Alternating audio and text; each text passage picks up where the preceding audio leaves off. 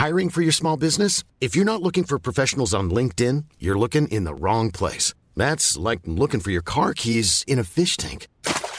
LinkedIn helps you hire professionals you can't find anywhere else, even those who aren't actively searching for a new job but might be open to the perfect role. In a given month, over 70% of LinkedIn users don't even visit other leading job sites. So start looking in the right place. With LinkedIn, you can hire professionals like a professional. Post your free job on linkedin.com/people today.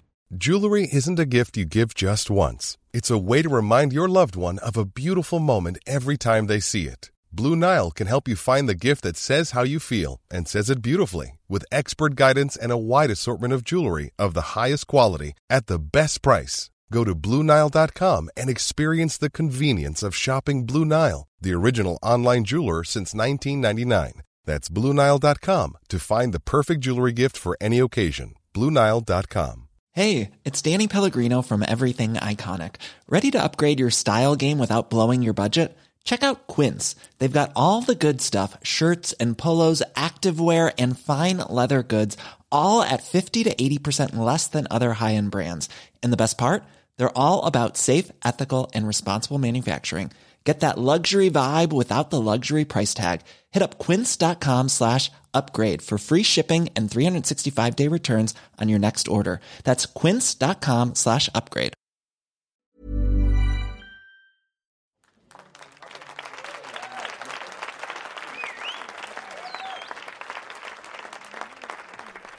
This is Revolution in Military Affairs, and I'm your host, Amos Fox, coming to you from Central Texas.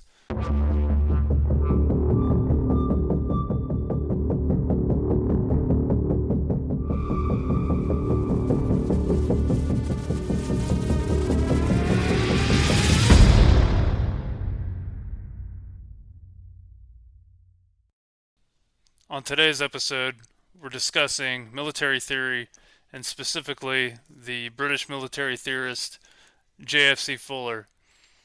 This episode is born out of my own interest in military theory and my general question that I haven't yet been able to answer, and that is, where have all the theorists gone? It seems at the beginning of the 20th century, and even well before that, you could, depending on how far back you want to look at this question, military theorists have played an important role in thinking about war and warfare and foreign policy, for that matter, for hundreds of years.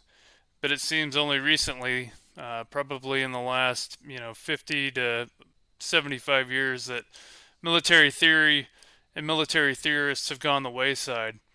And as I sit and ponder that, I wonder, where have all the military theorists gone? And so, to answer that question, I first want to dive in and look at some really good military theory. And I think J.F.C. Fuller, despite all his foibles, later, not even later in life, throughout his life, I think that he is perhaps one of the best and brightest and most forward-thinking military theorists. So with that, we're going to talk a bit today about J.F.C. Fuller, and in particular, do a bit of a deep dive on his book, The Foundations of the Science of War.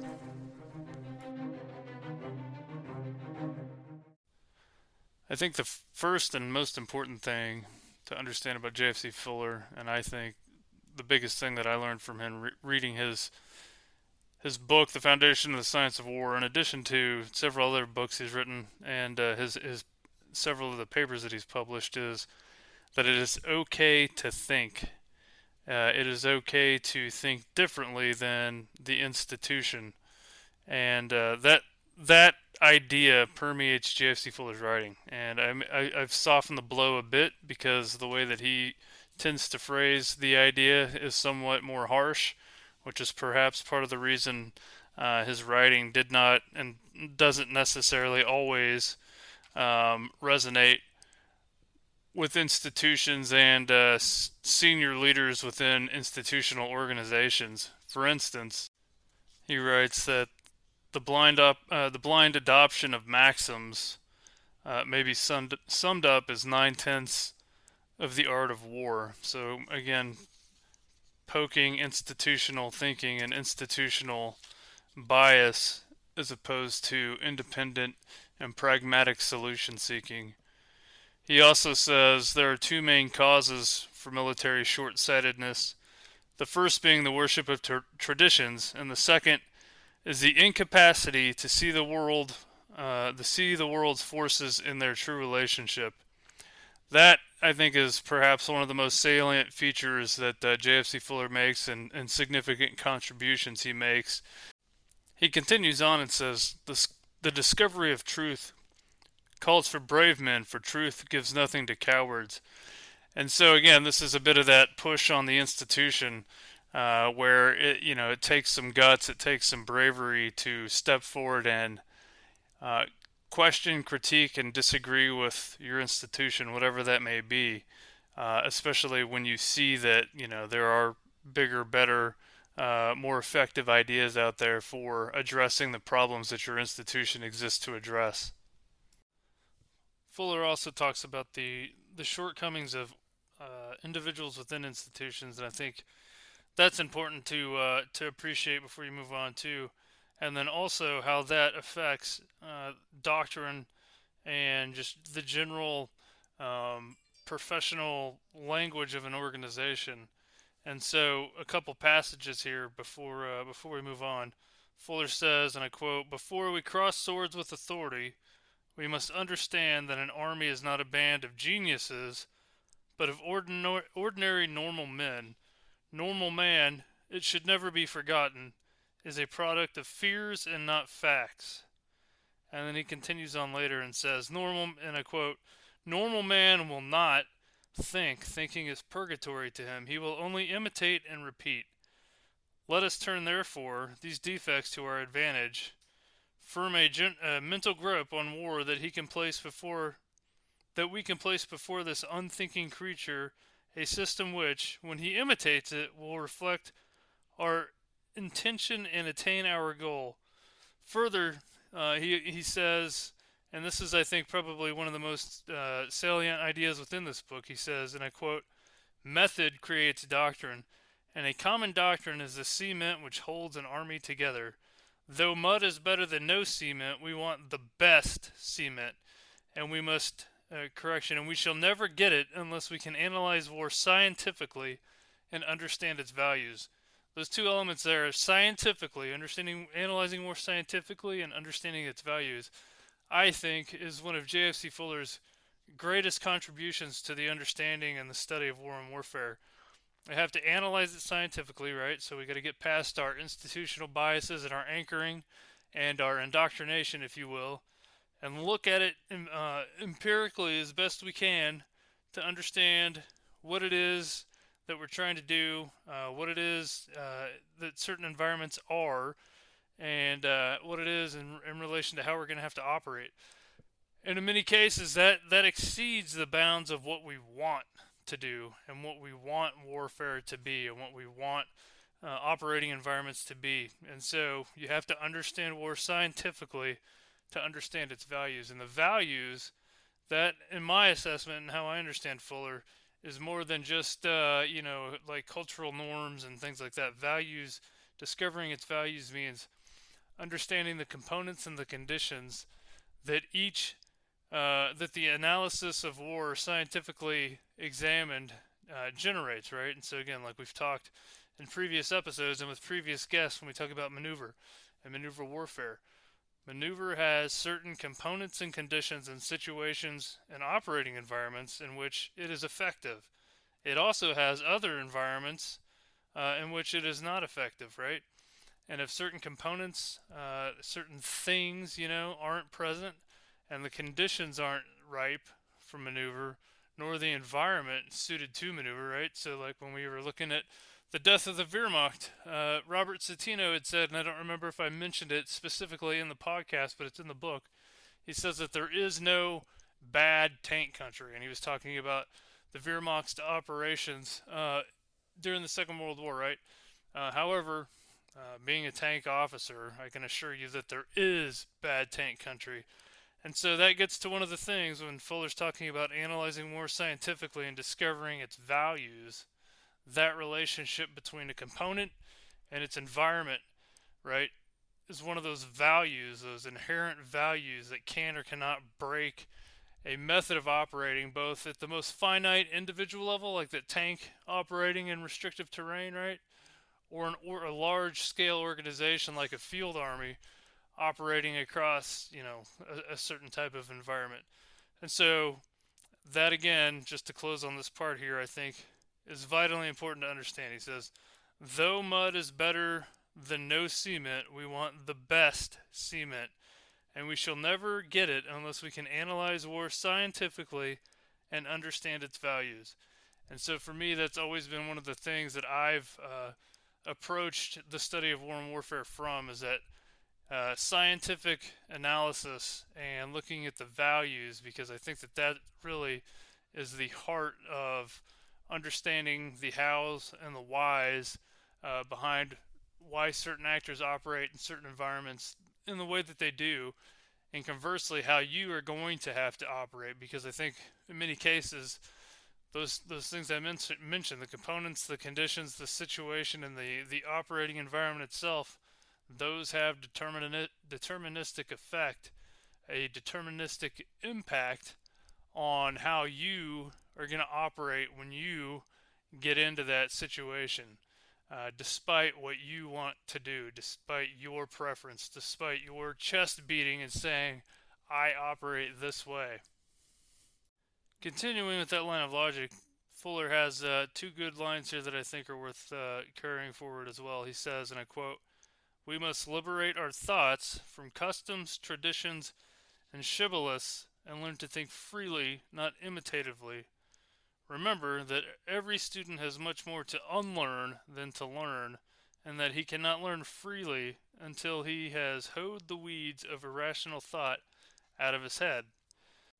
And this is one of Fuller's big things, is that you really have to basically reprogram the mind of military professionals because of the way that they've been indoctrinated to think and approach problems in a military manner. And so the beginning of this book is just all about breaking down, knocking down the walls, and reteaching people how to understand and think about problem solving as it relates to both war and warfare. And moving on to thinking about war more tangibly, he says, quote, "The world is governed by reason, the world is not governed by reason, but by the law of causation or of uniformity. That is, similar causes produce similar effects."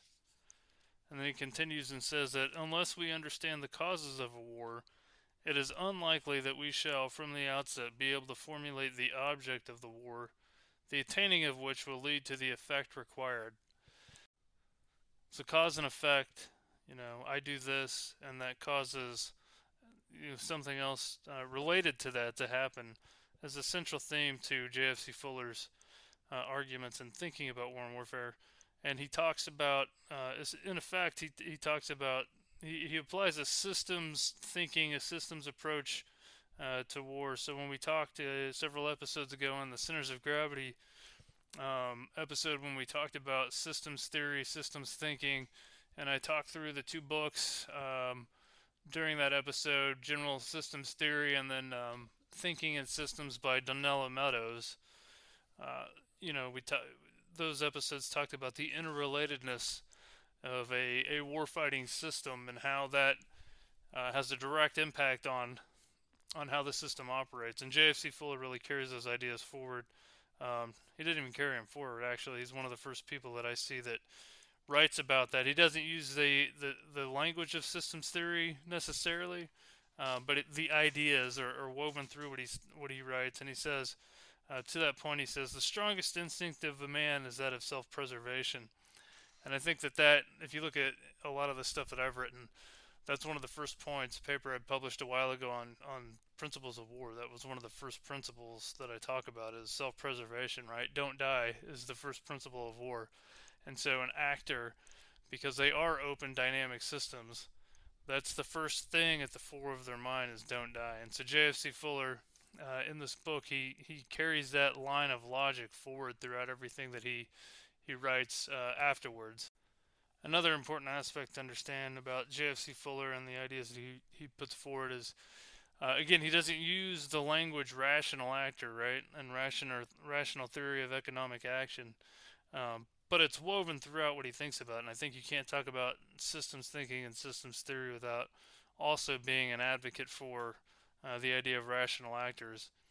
And a recent book by John Mearsheimer called How States Think addresses the question of rational action pretty good, I think. And I'm going to just quickly jump over to that so that we can get back to Fuller.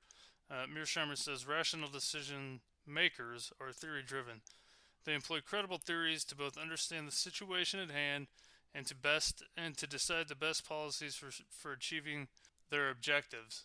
Mearsheimer continues and says, rational policymakers are theory-driven. They employ credible theories to make sense of the world and decide the best way to achieve a goal. And then he says that you can call them homo theorectus, is a way to classify rational thinking and rational actors in international politics. And the last thing here Mearsheimer says that I want to highlight, he says that strategic rationality in international relations is all about making sense of the world for the purpose of navigating it in the pursuit of desired goals. So that idea of rationality is what really carries forward in the writings of Fuller. And again, it doesn't really carry forward because Fuller wrote this book 100 years before Mearsheimer wrote his. But the idea remains constant there. And so I say that to say, like when we talk about rationality, Fuller and the science of the foundations of war is all about rationality. And to that end, he says, and I quote, in wars originating in economic causes, the object is not to kill, wound, or plunder the enemy, but simply to persuade him by moral and physical pressure that acceptance of this policy will in the end prove more profitable than its refusal. So again, that idea that rationality, that actors in war and warfare are rational, comes across in that passage there by Fuller. He continues and says, wars arising from military causes, frontier security, etc., it is much the same. The object is to remove the military threat with as little injury to the hostile nation as is compatible with its attainment. And so, again, he's talking about a rational approach to war and warfare, the rational application of military capabilities against another military that's applying rational decision-making processes and economic theory of rational action to guide how they're operating in the conduct of war. And that idea, again, continues on as we continue to move through Fuller's ideas on war and warfare. Fuller also relies on this idea that used to be in vogue in military thinking, but isn't so much it's not at all anymore, but the idea of grand tactics. And when I read this, I think Fuller was really talking about the operational level of war, but that term didn't exist at the time. That idea didn't necessarily exist at the time, and so grand tactics was essentially the idea that they used at the time to explain operational level considerations. And this is how he describes the job of a grand tactician. He says that, quote, he takes over the forces as they are distributed and arranges them according to the resistance they are most likely to meet. And then he continues and says, in war, the object of military action is to compel the enemy to accept the policy in dispute. It accomplishes this by disarming the enemy and occupying his country, which renders it impossible for the government to impose its will on the hostile nation with honor and economy. And that closely mirrors Karl von Clausewitz's object in war when he describes the object of war in his book On War. So with the object set as the policy in dispute, he continues and says that grand tactics secure military action by converging all means of waging war towards gaining a decision. And I think this is where the idea of decision, again, gains a lot of traction with contemporary military thinking, the thinking that exists today. And he says that the grand tactical object is the destruction of the enemy's plan, which destruction will so reduce his will to win that he must either surrender or accept terms of peace. The strength of this plan, however, that being the enemy's plan that you're trying to destroy, is divided between the hostile army, the government, and the people, all of which should, if possible, be attacked directly or indirectly by force of arms and by political action. And so, again, this idea of hybrid warfare, perhaps, this whole of government approach to war, in which you apply directly and indirectly all arms, all elements of national power and political action against an opponent. This idea was being put forward by J.F.C. Fuller, 19 whatever year this was, 1926, and so it's just interesting to see certain things like that become, and I'm using air quotes here, new ideas, even though the idea is certainly, I'm sure J.F.C. Fuller wasn't the first person to think of this, but he's certainly one of the earlier people to write about this idea. Continuing on with the discussion on decisiveness and decisive points, which, again, I have a pretty big problem with as a conceptual construct in an applied sense as well. And I mentioned that in my Centers of Gravity episode. But J.F.C. Fuller says that the decisive point is not the body of the hostile army, just as politically the decisive point is not the body of the hostile nation. Politically, the decisive point is the will of the hostile nation, and grand tactically, it is the will of the enemy's commander. So at the operational level, right, at the theater level, at the field army level, it's the commander's will. And I think the commander's will, in many cases, isn't just his mental process and his mental will to fight, but when we talk about affecting a commander's will or affecting national will, that means doing things to what they possess to accomplish their policy or high military objectives.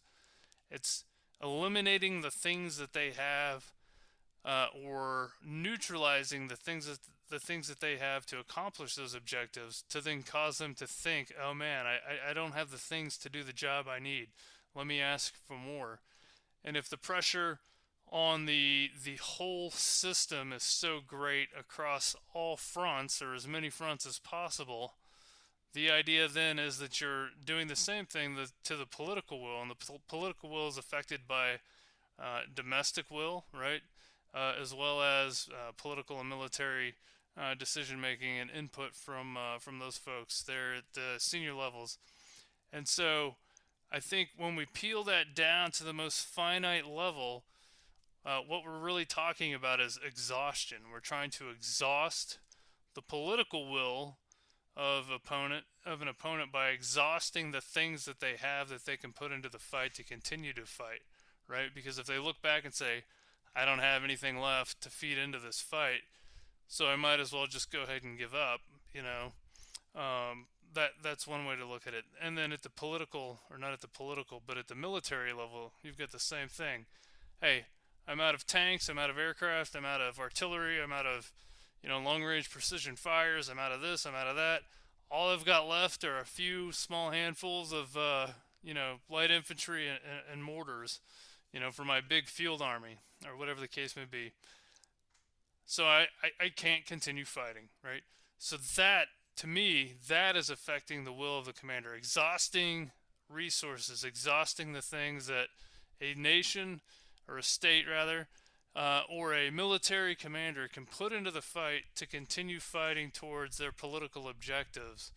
That is how you affect will. Will isn't some like psychological paralysis thing because, field army did a big oop-de-oop and got into the back area and somehow like did this I Dream of Jeannie head nod thing where now the military commander is like, oh, I think I'm going to give up. No, that's not the case at all. It's exhausting resources. That's how you affect will, in my assessment. And so I think that that's a critical point here. And I think that when you read Fuller, when you get deep into Fuller, really that's what he's talking about too, because he does believe and understand in the interconnectedness of things, right? So the systems theory and systems thinking of war and warfare. And if you understand and appreciate that, then exhaustion becomes far more important a component and an element of the thinking. Fuller also writes that the that grand tactics is the battle between two plans energized by two wills, and not merely the struggle between two or more military forces. And again, that goes to the idea there when he's talking about it's two plans energized by two wills, right? Plans are tied to resources. Resources are linked to exhaustion.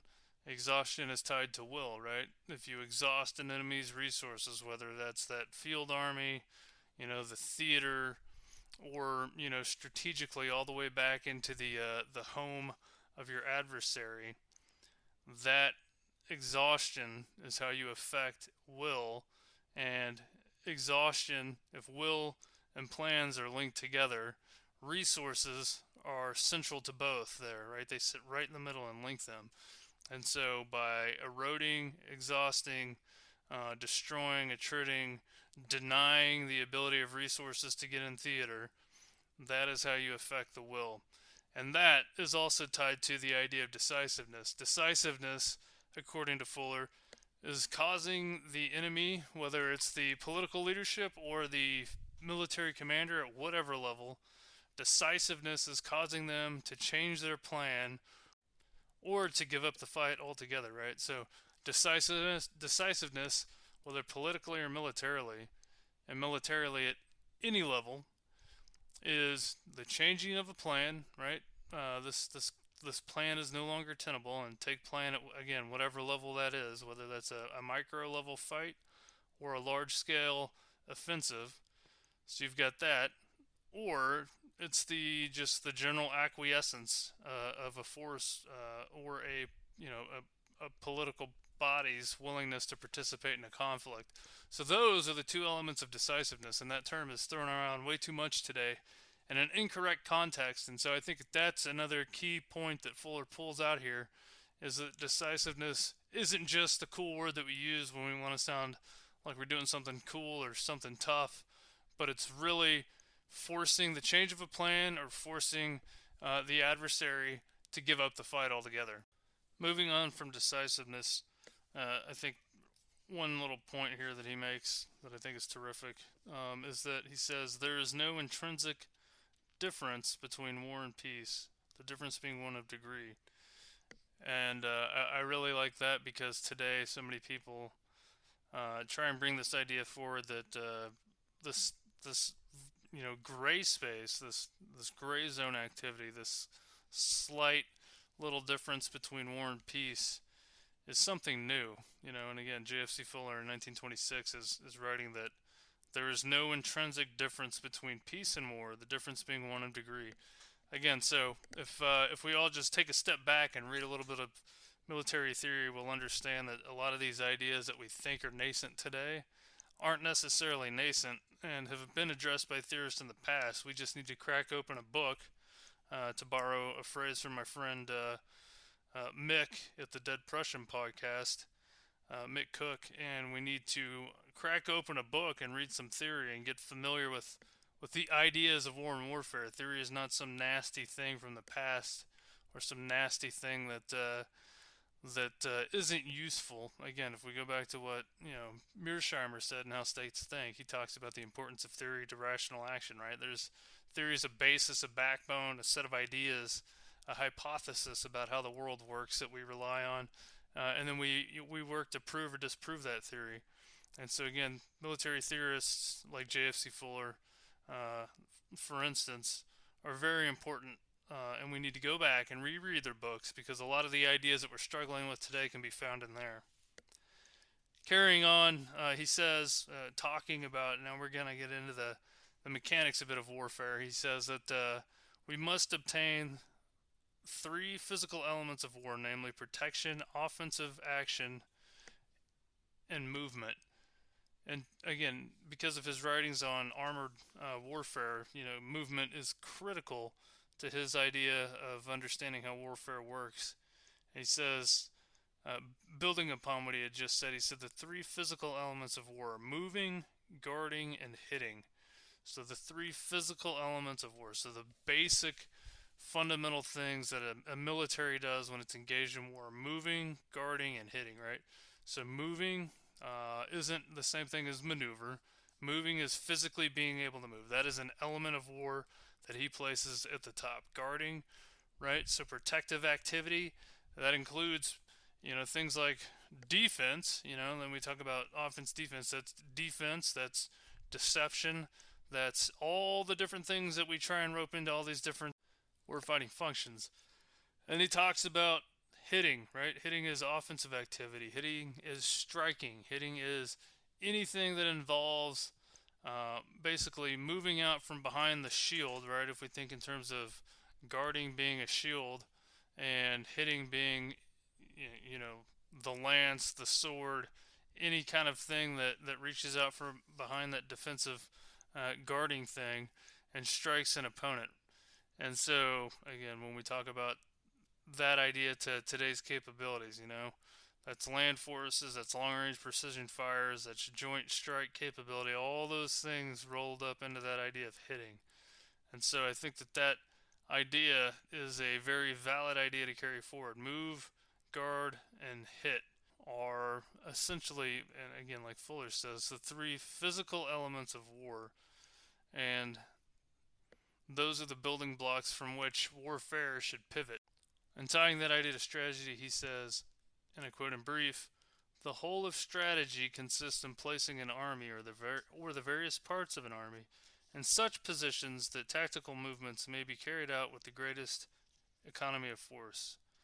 He doesn't say that the whole of strategy is telling the boss what they want to hear or making some fancy slides. It's fundamentally about placing an army, and all its components. An army, in this case, I think you can extrapolate that idea out and say, well, what he really means is a joint force.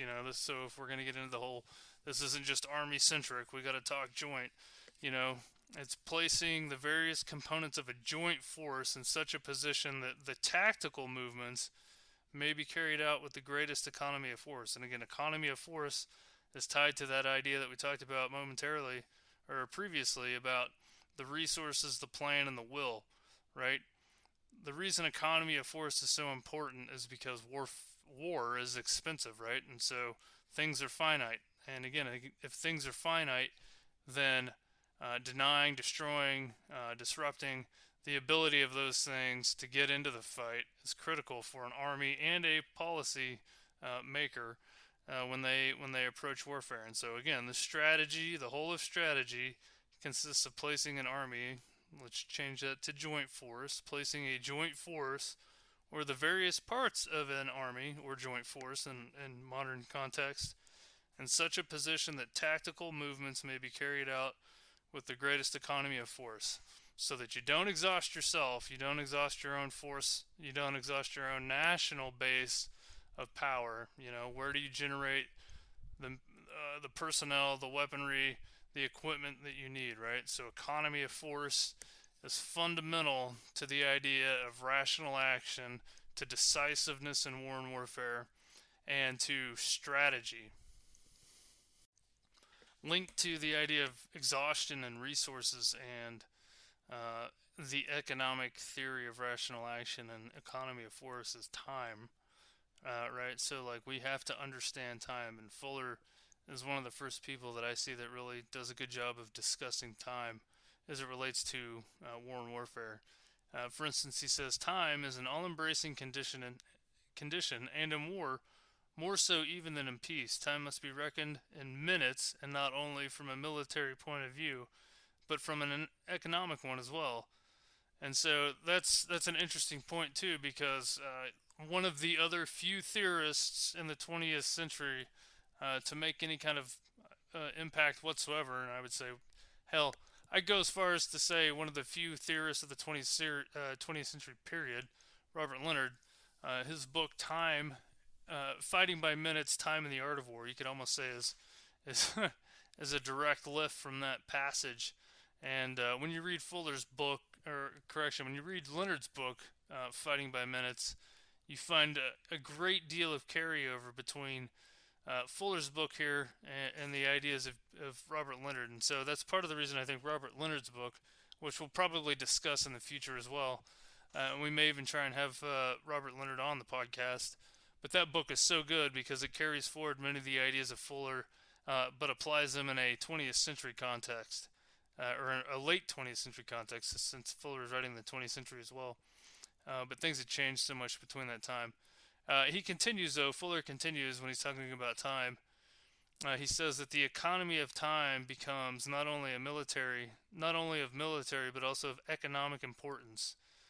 And so he talks about that as it relates to generalship. And he says one of the greatest problems in generalship is how to utilize time to the best advantage, and this demands a perfectly organized instrument in which friction, which is the enemy of military time, is reduced to the lowest possible level. So I want to reread that again once more for some clarity, and then we're going to talk about that for a few minutes. One of the greatest problems in generalship is how to utilize time to the best advantage, and this demands a perfectly organized instrument in which friction, which is the enemy of military time, is reduced to the lowest possible level. So this point's fascinating to me because one of the ideas that I don't know if it's like grown out of the global war on terrorism, but you see this idea that the acme of generalship is waiting to the last possible moment to make a decision. But what's ironic about that is waiting to the last possible moment to make a decision is often it leads you to make one decision, which in turn isn't really making a decision, because all the other decisions have been eroded by time, which forces the decision maker into a single course of action. And so it almost causes that senior military leader to wash their hand of the responsibility of decision making, which is really the point of generalship, right? Everybody else is an advisor to the general, and the general is the one who makes the decision on go no go or whatever the case may be. And so the irony of this idea that we're going to wait to the last possible moment to make a decision. Well, by that point, all the potential options for decision have almost been eroded into a binary black and white yes or no decision, which really isn't a decision at all. And so Fuller says that that's one of the greatest problems in generalship, is how to properly utilize time to the best advantage. And it's just one of those critical components to military thinking that is, I think, often overlooked today and discarded as not necessarily a useful idea. But in reality, again, when we talk about the relationship between all these ideas and exhaustion, economic theory of rational decision making, economy of force, the relationship between plans and will, all these things are tied to resources, and resources are tied to time, right? The more time we waste, the more resources are consumed. And just an army being in the field is a resource, right? Because that drains the political will to degrees that it wouldn't otherwise do if you didn't have your own troops there. And so these are important things to understand about war and warfare. Time is critical. Fuller says that he says superiority of time is so important a factor in war that it frequently becomes the governing condition. And then taking time down to a tactical consideration, Fuller says, in war, it takes time to gain superiority in anything, and time is nearly always at a discount. Consequently, we find, although minimal surprisals may be accomplished by seizing opportunity, the possibility of effecting major surprise depends mainly on the forecasts and preparations which we have made during the days of peace. And that's an important thing to understand when we talk about both, exhaustion, but then also that idea of economic theory of rational action and systems thinking. If we wait to the last possible moment to make a decision, we're getting in the way of time being able to do the positive things that it does for a military force or a policymaker, right? It allows you to see options. Time, foresight allows you to see options. It allows you to prepare. It allows you to prepare for multiple options, whereas the absence of time or waiting to the last possible moment to make a decision quickly erodes that. And then tying that even to a more finite tactical level, Fuller says, the object of the offensive is not to kill, wound, or capture, but to establish a condition which will permit of policy taking effect. And again, so this idea that that time is important because it allows a military leader or policymaker to get in and use military operations or use force in such a way that it allows them to cause a decision to be made on the part of the adversary. It causes them to say, hey, I need to change my plan, or hey, I'm out of this fight altogether, right? And that those two elements of decision, of decisiveness, go from policymaker all the way down to the most finite tactical leader that's engaged in a small engagement or skirmish. And so that is the fundamental thing to understand. And again, those decisions, decisiveness in most cases, is driven by big picture when we step back, the exhaustion of resources. If resources are no longer there, a policymaker or a military leader is going to say, hey, I've got to change my plan, or hey, I'm quitting this fight. And part of that, too, can be offset through the use of coalitions and alliances, right? That's one of the big components, or one of the big reasons those elements of warfare are so prevalent today, is they help assuage a lot of the problems that come with resource deprivation and staving off exhaustion. The more resources that you have available, whether it's your own or whether it's borrowing from a friend or a coalition or alliance member, all those elements help offset that loss of resources, which staves off decisiveness, right? It staves off decisiveness for you, or it also accelerates decisiveness for an adversary. If you can keep that opponent from gaining or maintaining some sort of coalition or alliance, then you have the ability to fight that individual state or that actor by itself in a more vulnerable position. And this idea is really prevalent if you step back and look at how Napoleon and his strategy of central position operated. What I just described is almost exactly how Bonaparte thought about fighting coalitions, right? You fight the closest or weakest actor first, you knock them out of the fight, you break that coalition down into component elements so that they don't have the ability to fight like a more grandiose, complex, adaptive system that is more responsive to shock and to resource consumption. And you break it down into the component elements, and you fight each element of that larger system. You break the system, and you fight each element by itself. And that is a central component to what Fuller talks about. And that should be no surprise either if you understand J.F.C. Fuller. His nickname was Boney, and that was based off his infatuation, for lack of a better word, with Napoleon Bonaparte. And so that's why you probably see a lot of Bonapartish ideas and concepts within Fuller's writing. And so I think that's where we'll close for today. When we talk about this book, I think to step back and just conclude the idea here and the key points that I think Fuller makes is so systems theory, right? That permeates Fuller's thinking in this book, but then also essentially all his other writing, which we'll get into more as we continue this podcast. But systems thinking and systems theory, and the idea that adversaries and conflict combatants operate on this idea of systems theory. And the first principle of warfare and war in a systems theory dominated approach to thinking about warfare is don't die, right? And so you're not going to operate in a way that puts you in a existential crisis, nor is your adversary. So to think that your adversary is going to roll up and say, holy cow, look who it is, and throw up their arms and be like, you know what, we're fighting whoever this is, and so we're just going to go ahead and quit. That is 100% incorrect. And to think that you're going to show up and be greeted as a victor or liberator by a potentially hostile nation and its people is borderline criminal, but certainly idiotic. And so that's an important thing to take away from Fuller and his ideas here. Time, the centrality of time to everything in war and warfare.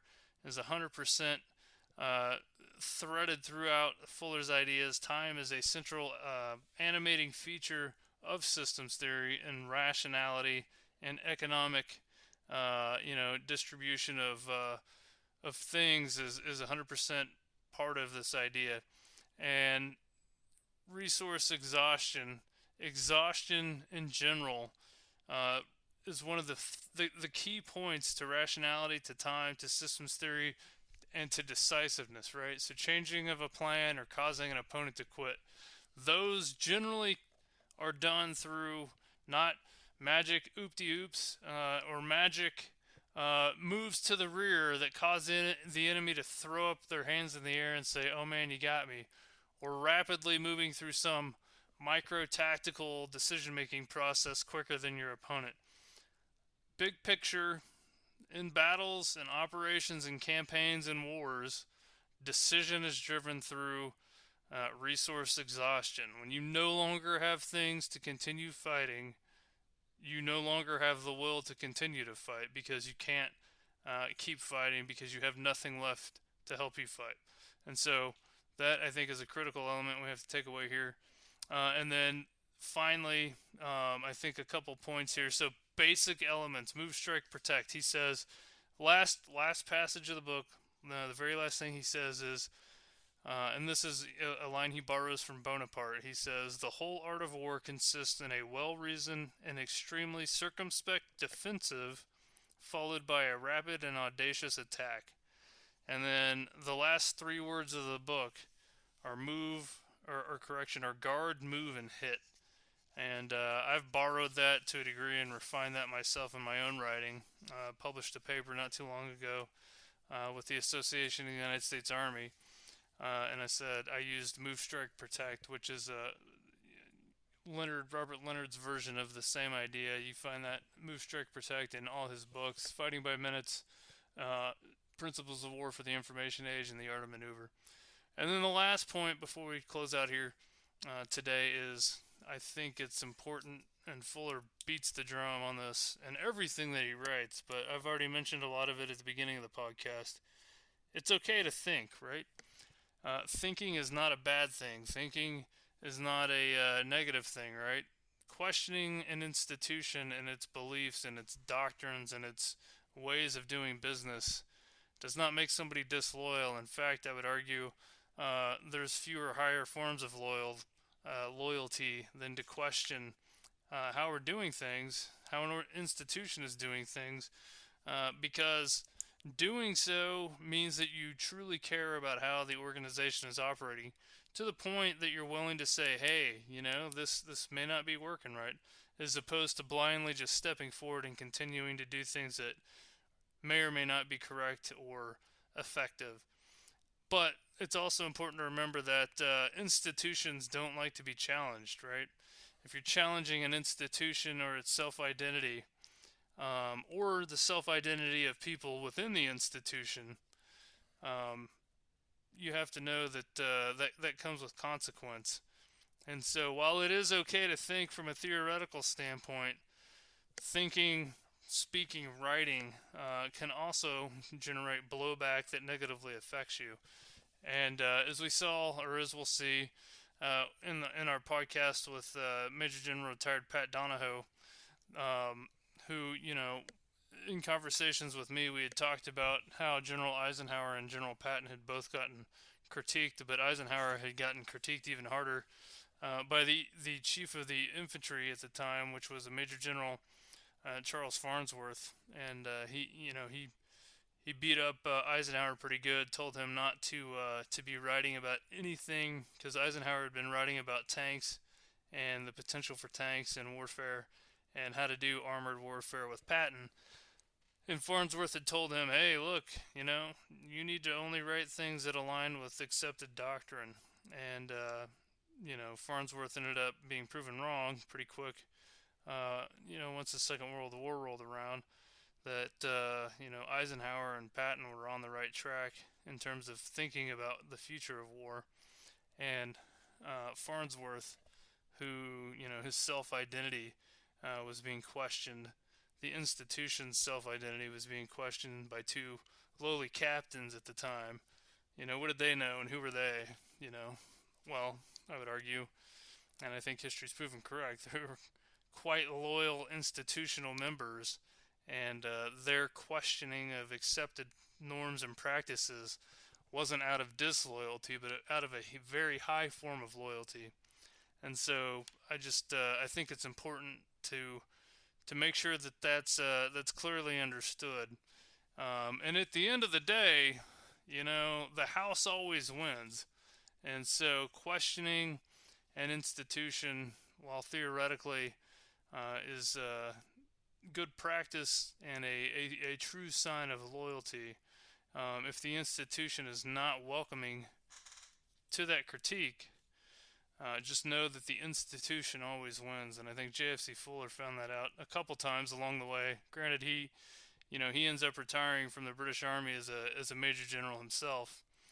But at many points throughout his career, he had run into some serious problems based off his questioning of the institution and not wanting to necessarily do the things that he was being asked. So it's just an important final caution before we close out here. So again, The Foundations of the Science of War by JFC Fuller, and that's the book we discussed today. If you want to read a really good biography on JFC Fuller, there is a biography written by Brian Holden Reed called JFC Fuller Military Thinker. And that's a great biography on Fuller. And then also a great podcast was released on JFC Fuller called How Britain Invented Then Ignored Blitzkrieg. And it was published in December 2019 on the podcast Cautionary Tales. And so you can find that on any podcast provider. But that's one of my favorites. It really tells the story of JFC Fuller. It also parallels Reed's book. If you've read Reed's book, you can see the similarities between the two. I'll put a link to both those references as well as the Foundations of the Science of War in the show notes. But with that, thank you for listening to Revolution in Military Affairs. I'm Amos Fox. It's been a pleasure to chat with you today, and thank you for your time.